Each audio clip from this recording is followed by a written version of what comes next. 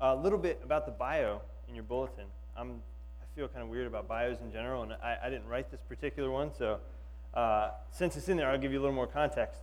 For the last 6 years, I've been teaching English at K-12 schools in Eldersburg, northwest of the city.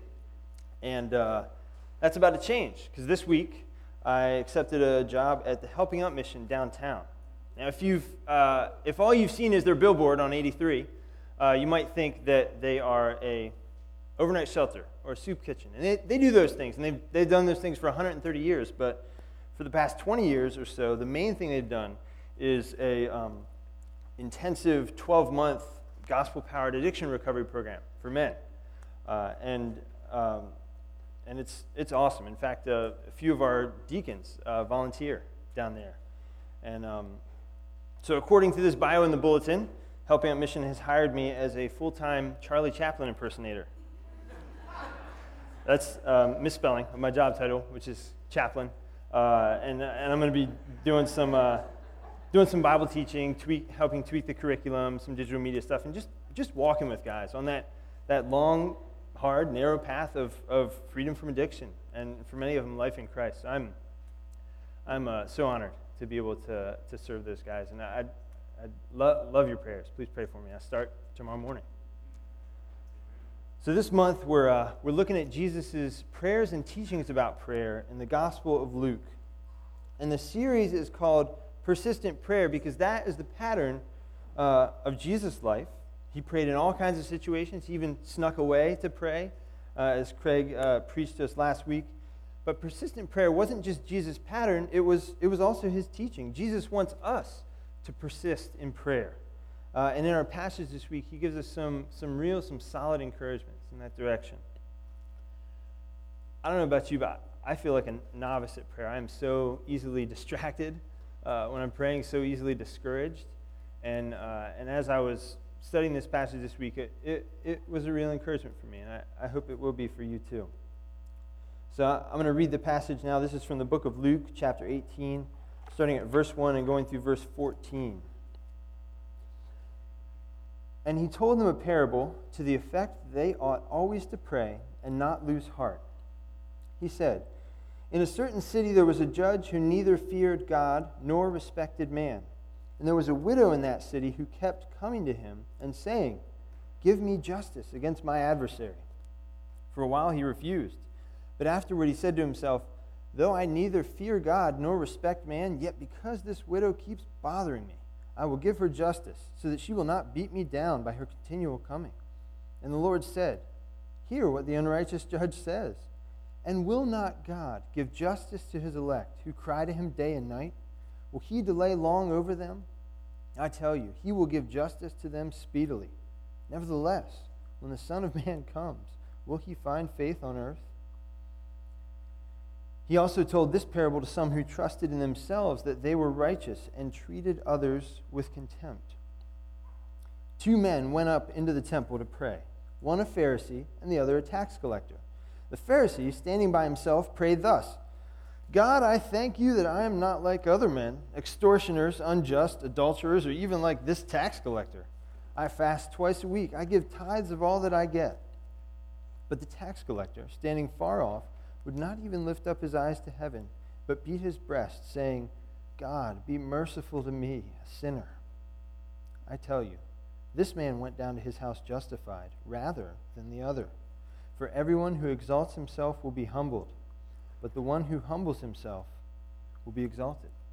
Let's pray. Oh, Lord, may the words of my mouth and the meditations of all our hearts be pleasing in your sight, O Lord, our rock and our Redeemer. Amen.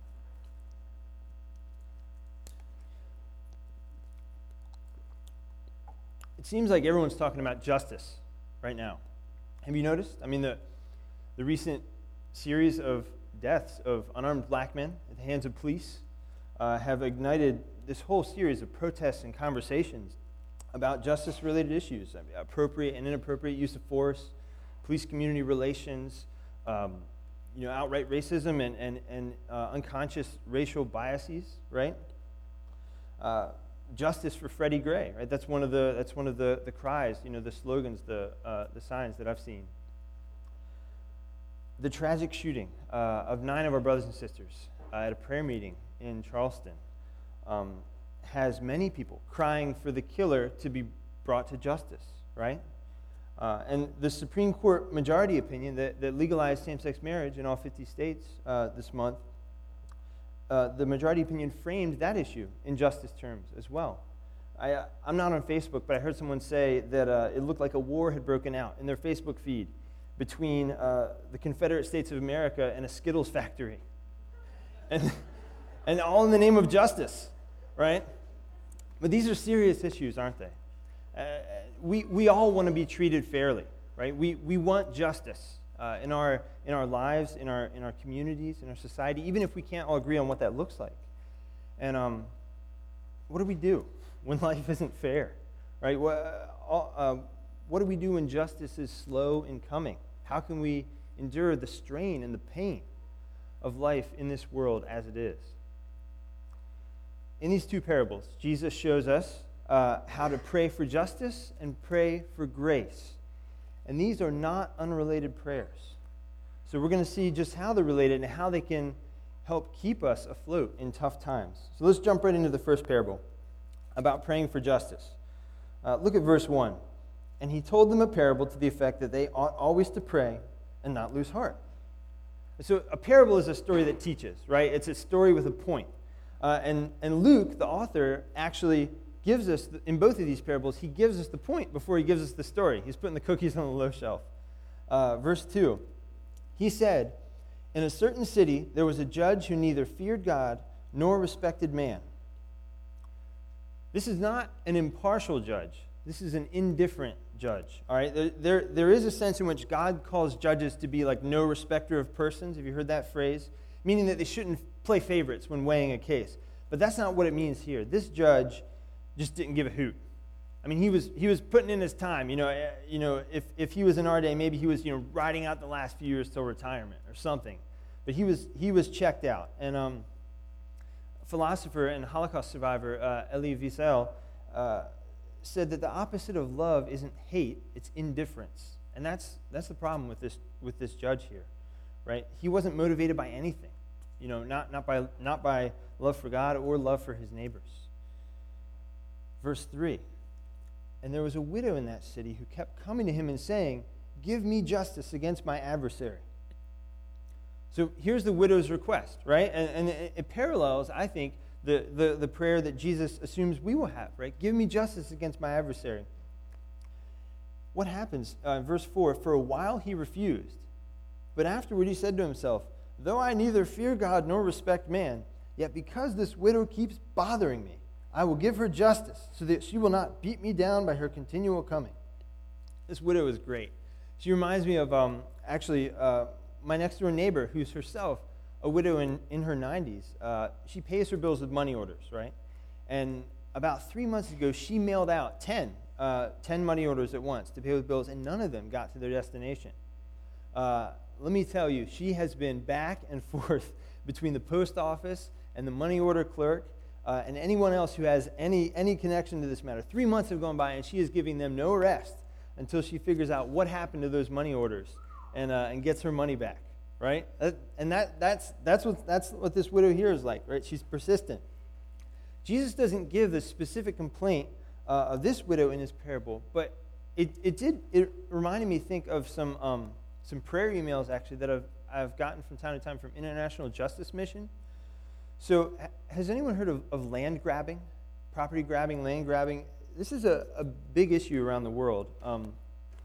And if you're a married woman or a child in sub-Saharan Africa and your husband or your father dies, you might be in danger of having your house and your land stolen by powerful neighbors and relatives. And this is often done by violence and often with no consequences. So in Uganda, IJM, International Justice Mission, has an office that's working to change that. And here's how they describe what's happening. This is from their website. If a widow refuses to leave, she and her children may be chased out violently. Women and children we have represented report being menaced, threatened with machetes, and physically assaulted. Some have had their homes destroyed by perpetrators intent on making their property uninhabitable. Perpetrators of land grabbing are often related to their victims, so police may dismiss cases as a, quote, family matter. Law enforcement agencies lack the training and resources to meet the overwhelming need. With no help from the justice system, survival itself becomes a struggle for a victim of land grabbing. Homeless, she may be forced to relocate somewhere dangerous or be extremely vulnerable to exploitation as she searches for a home. She may not be able to afford or access food, medical care, or other vital needs for herself or her children. This is serious. I mean, this is happening now. Women in these situations need justice, right? And they need it quickly. So IJM works to restore widows and orphans to their homes by bringing criminal cases against perpetrators and providing aftercare for the victims and training and mentoring local law enforcement so the laws against land grabbing actually get enforced.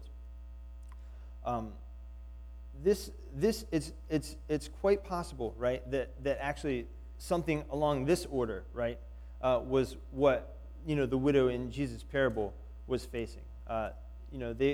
Widows in that time and place were in a similarly, maybe if not more, sort of disadvantaged situation. By the way, since we're talking about praying for justice, if you want to pray for justice in specific situations like this, you can sign up for IJM's prayer email list. And our church also has a prayer email list that you can sign up for by talking to Adrian at the church office. So how does Jesus wrap up this parable? Verse 6, "And the Lord said, 'Hear what the unrighteous judge says. And will not God give justice to his elect who cry to him day and night? Will he delay long over them? I tell you, he will give justice to them speedily.'" That's a rhetorical question there. Will he delay long over them? The implied answer is no. God is like a good parent. God is like a mom who runs to her daughter's cry because her older daughter is sitting on her younger daughter's head. All right? True story. God's like that mom. That's what Jesus is saying. He's not like the dad who's distractedly answering emails on his phone. No, not at all. God will give justice to them speedily. As soon as you hear that, though, you might be thinking, like, speedily, really? God's justice doesn't often feel like it's coming speedily, does it? And the very next line is a beginning of a help with that, right? It gives us the perspective here. "Nevertheless, when the Son of Man comes, will he find faith on earth?" This is not off topic. Jesus is not, the first time I read it, I was kind of like, what? Why did he say that? He's not dropping a non sequitur, because when will perfect justice be accomplished, right? When will the kingdom come? When the king returns, right? The Son of Man, that's Jesus. It's easy to get frustrated when you're faced with injustice, whether it's personal or systemic. I mean, when it seems like things aren't getting better, no matter how hard you try, when you're doing everything you can, it's easy to get either really angry or just really apathetic. And what Jesus says here is so helpful, because if he'd only said, keep praying, keep praying, keep praying, we tend to think it all depends on us, and we'd freak out and we'd burn out. Or if he'd only said, relax, I've got this. I'm going to bring perfect justice when I return.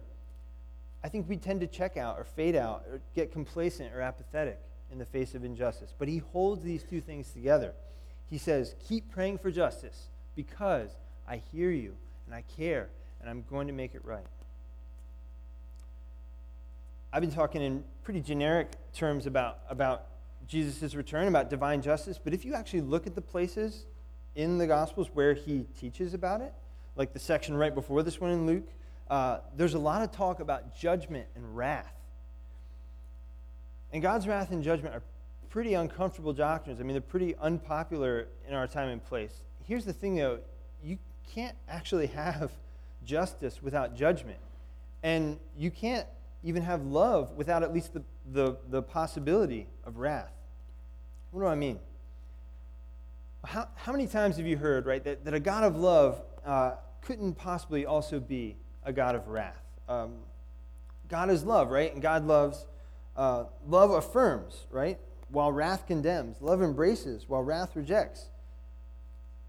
A Croatian theologian at Yale named Miroslav Volf used to think that too, right? Until the Bosnian War, actually. And here's what he wrote right after that. I used to think, I'm not going to try to do a Croatian accent, I used to think that wrath was unworthy of God. Isn't God love? Shouldn't divine love be beyond wrath?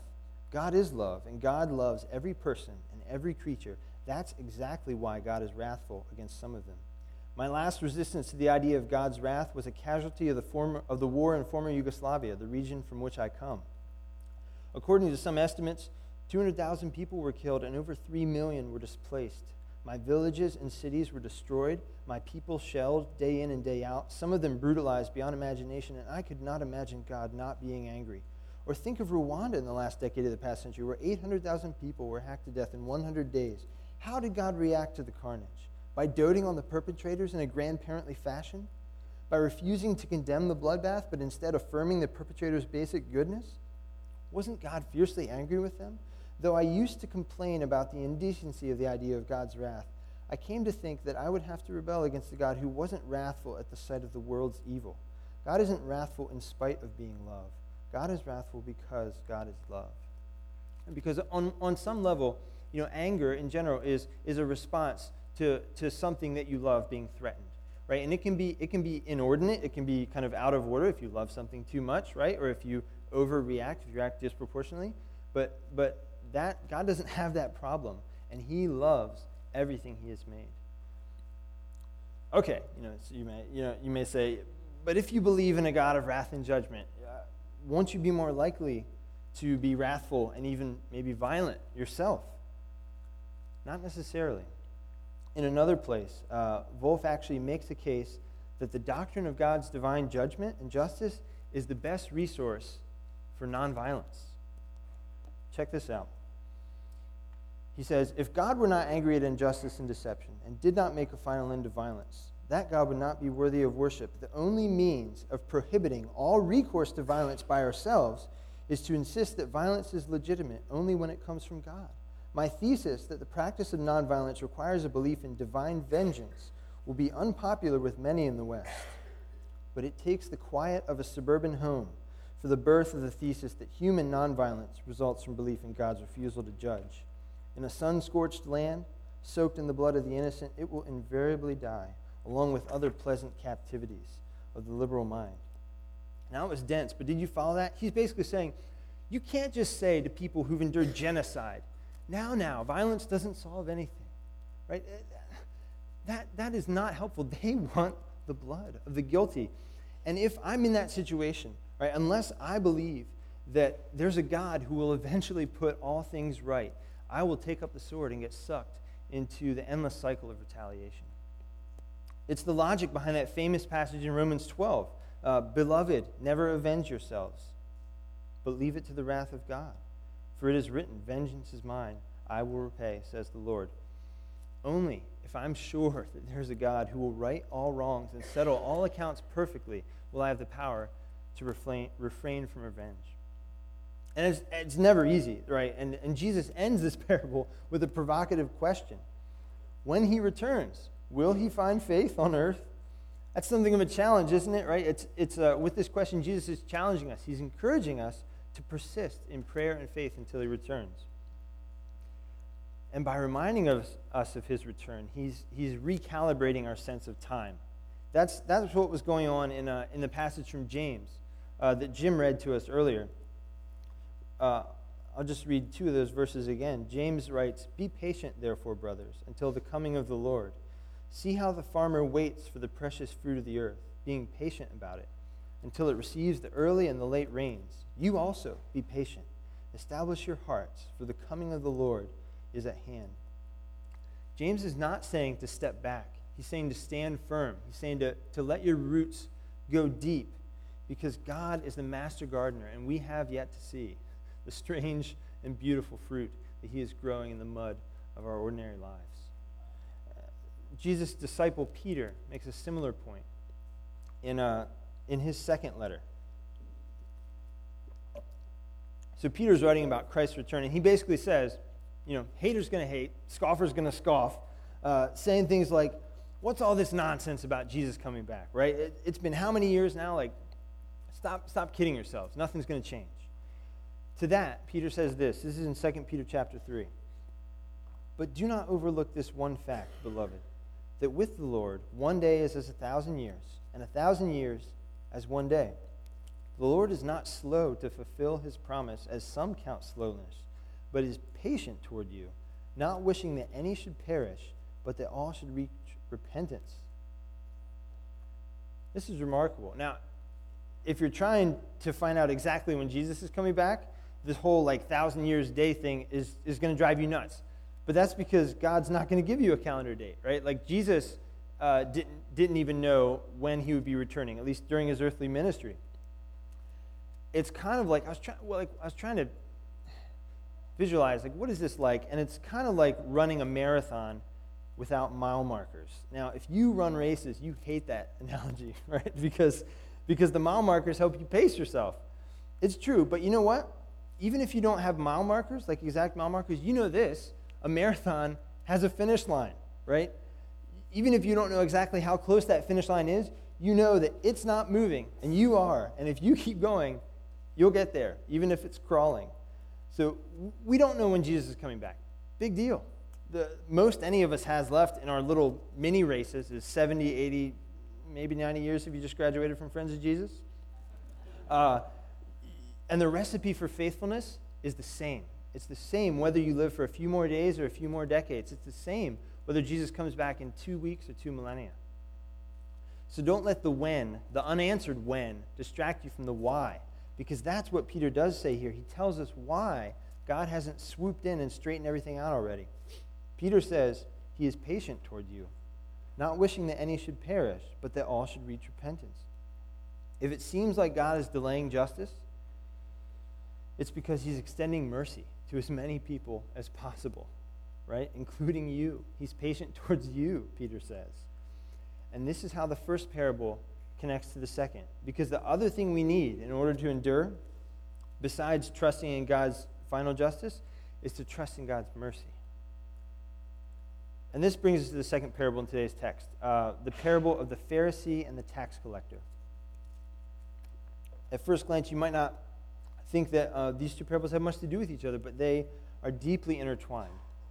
So the first parable shows us that if we want to persist in prayer, especially praying for justice, and without burning out or getting bitter, we need to trust that God will ultimately and finally bring perfect justice. But we need something else too. We need what the tax collector in this next parable has, which is humility.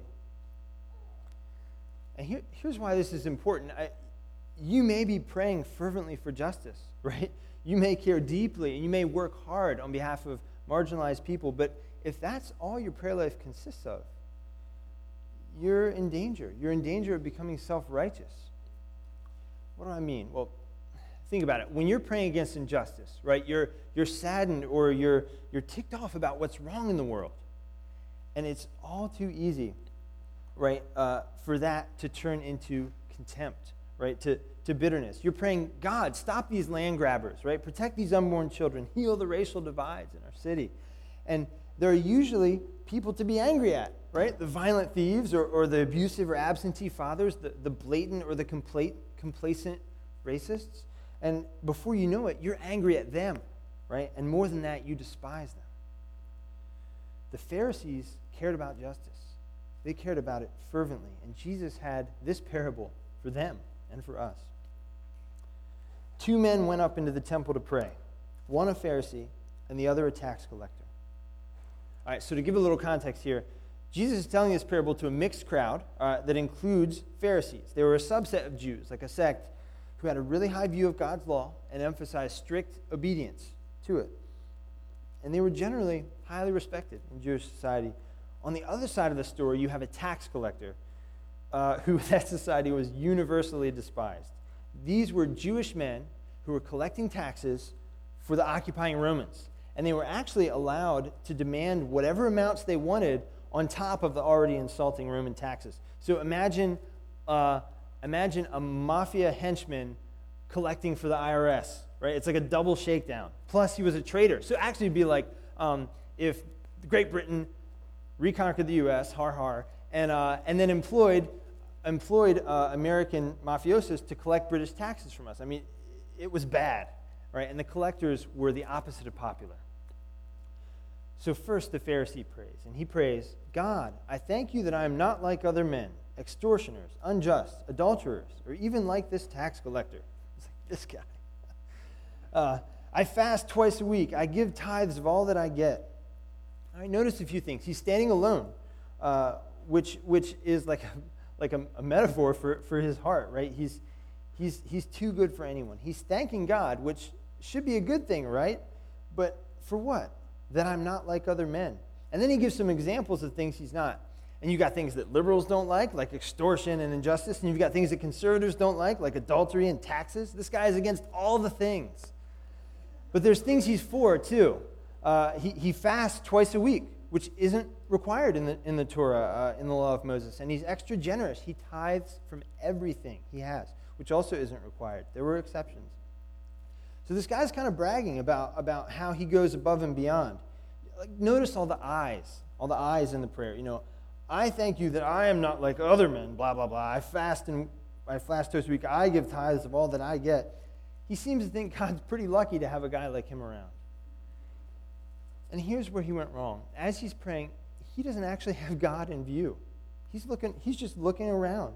He's comparing himself to others. And compared to other people, he actually looks kind of good. But is that actually prayer?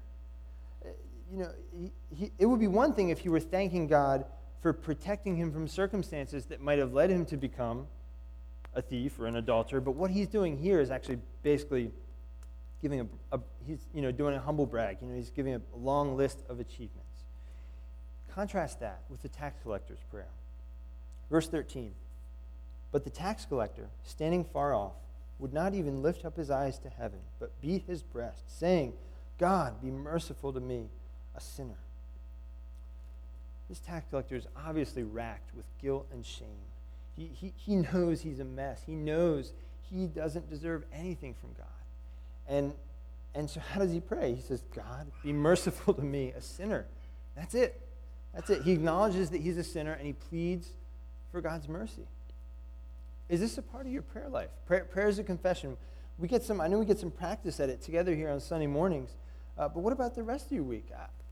I'm not saying you should be as downcast as this guy all the time, right? But are you grieved by your sins at all? Right? Are you even aware of them? Check out how Jesus concludes this parable. Verse 14. I tell you, this man went down to his house justified, rather than the other. For everyone who exalts himself will be humbled, but the one who humbles himself will be exalted. Do you realize how scandalized Jesus' hearers would have been by this reversal? Jesus was saying that this well-respected Pharisee, right, this righteous man, was so focused on others and how he compared to them that he totally missed God's holiness and his own sinfulness, and he never even thought to ask for mercy. And so he will be humbled, Jesus said. He was a religious man, a very religious man, but he wasn't a justified man. The tax collector, on the other hand, was humbled by his sin, and he cried out to God for mercy, and he, Jesus says, will be lifted up, will be exalted. He's been justified, Jesus says. It's so interesting that Jesus uses that word justified. That doesn't occur a lot in the Gospels. It's a lot in the New Testament letters, but it's significant. I mean, being justified is more than just being forgiven, right? To be justified is to be given a whole new standing with God, a relationship, a righteousness granted by grace. It's not moral reform. It's not cleaning up your act. It's instantaneous. Jesus says he walks back to his house, a justified man.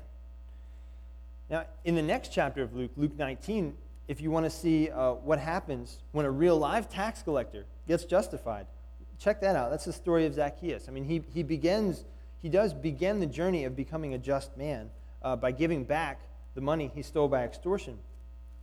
But justification is free. It's instant. It's a gift. And Jesus says, everyone who exalts himself will be humbled. Everyone who humbles himself will be exalted. When will that happen? You notice that's in the future tense, will be. It'll happen on Judgment Day, when Jesus returns. On that day, it won't be the good people who are in and the bad people who are out. It'll be the humble who are in and the proud who are out. And a key mark of humility is trusting God's mercy, right? Rather than your own awesomeness, your own righteous record. Now, Luke says that Jesus told this parable to some who trusted in themselves that they were righteous. Now, if you go to church, you know you're not supposed to do that, right? But right after that, there's this other thing. There's this clue, almost like a test, right? To whether we're really trusting in Christ or in ourselves. And it's this. It says, some who trusted in themselves that they were righteous and what? Treated others with contempt. What's contempt? It's not just looking down your nose, right? It's crinkling your nose in disgust. It's the reaction that some of you have to the Confederate flag and others of you have to the rainbow flag. It's almost instinctive, right? It's a warning sign that you might be trusting in your own righteousness. Why is that? Because contempt says, I would never do that, right? Like who does he think he is? Or I can't believe she fill in the blank. I wouldn't be caught dead doing that. It's got the seeds of self-righteousness because you're so sure that you're fundamentally different from the thing that you despise. But are you? Are we? This is the deeper level of connection between the first parable and the second. We pray for God's kingdom to come. We pray for perfect justice, but do we really realize what we're asking for? I read to you earlier from that Croatian theologian, Miroslav Volf, who was writing about, the goodness of God's wrath in the face of terrible injustice. And in another place, he comes to realize that there's a danger that comes with a theoretical knowledge of God's wrath, and that is that we keep it at arm's length and fail to relate it to our own sin. Check this out. Once we accept the appropriateness of God's wrath, condemnation, and judgment, there is no way of keeping it out there, reserved for others. We have to bring it home as well. I originally resisted the notion of a wrathful God because I dreaded being that wrath's target. I still do. I knew I couldn't just direct God's wrath against others as if it were a weapon I could aim at targets I particularly detested. It is God's wrath, not mine, the wrath of the one and impartial God, lover of all humanity. If I want it to fall on evildoers, I must let it fall on myself when I deserve it. Also, once we affirm that God's condemnation of wrongdoing is appropriate, we cannot reserve God's condemnation for heinous crimes. Where would the line be drawn? On what grounds could it be drawn? Everything that deserves to be condemned should be condemned in proportion to its weight as an offense, from a single slight to a murder, from indolence to idolatry, from lust to rape. To condemn heinous offenses but not light ones would be manifestly unfair. An offense is an offense and deserves condemnation. Do you see what this means? Right? If we want perfect justice, if we want divine justice, how will we escape condemnation? Now, maybe you bristle, right, at the idea of sort of objective moral standards given by God. I get that. So let's do a thought experiment, though. Imagine you have a smartphone or a tape recorder or something that's always with you, and this recorder only captures moral judgments you make about other people. Okay, so imagine you eventually come to that epic moment where you stand before God as judge and God just plays that recording. Imagine hearing, your own words, how many thousands of words, all those moral evaluations, those judgments. How would you stand in light of your own moral standards? Because if you're anything like me, you wouldn't have a leg to stand on. And listen to these words from Romans 2. This is right on point. Therefore, you have no excuse, O man, every one of you who judges. For in passing judgment on another, you condemn yourself, because you, the judge, practice the very same things. We know that the judgment of God falls rightly on those who practice such things. Do you suppose, O man, you who judge those who practice such things and yet do them yourself, that you will escape the judgment of God? I think all of us have to admit that we have deliberately done things that we knew to be wrong. We can't deny it. So what can we do about it? Do you see the paradox here? In the first parable, Jesus, we saw that the only way you can endure in seeking justice is to pray for divine justice. And in the second parable, we saw that the only way you can escape the hammer of divine justice is to pray for God's mercy. So how can those two things fit together? Like, how can Jesus promise both divine justice and divine mercy on the same day, on the day of his return? Through the cross. Because on the cross, the justice of God and the mercy of God meet. They meet. In the parable, when the tax collector cries out, have mercy on me. The verb there is an uncommon verb, an unusual verb that actually means to propitiate or to satisfy divine justice and divine wrath. The tax collector in the parable, he gets it. He's praying, God, atone for my sins, save me. And on the cross, that's exactly what God does. And now anyone who comes to God on that basis, who comes to God for mercy, can walk home justified, free and confident, with nothing to fear on the day of judgment. This is the heart of the gospel, and there's no better place to be. So I'll end with that famous bit of Romans 3 and try to hear it with fresh ears in light of these two parables. For all have sinned and fallen short of the glory of God, and are justified by his grace as a gift, through the redemption that is in Christ Jesus, whom God put forward as a propitiation by his blood, to be received by faith. This was to show God's righteousness, because in his divine forbearance he had passed over former sins. It was to show his righteousness at the present time, so that he might be just and the justifier of the one who has faith in Jesus. Let's pray for justice and pray for grace. Oh, Father God, we thank you that you are both just and the justifier of everyone who has faith in Jesus. Thank you for being patient with us. Jesus, thanks for your parables recorded here that continue to help us, your people. Thank you for your costly love that reconciles justice and mercy. Holy Spirit, help us to persist in prayer when we're discouraged or distracted or angry or apathetic, and shape us into more just and more merciful people. It's in Jesus' name we pray. Amen.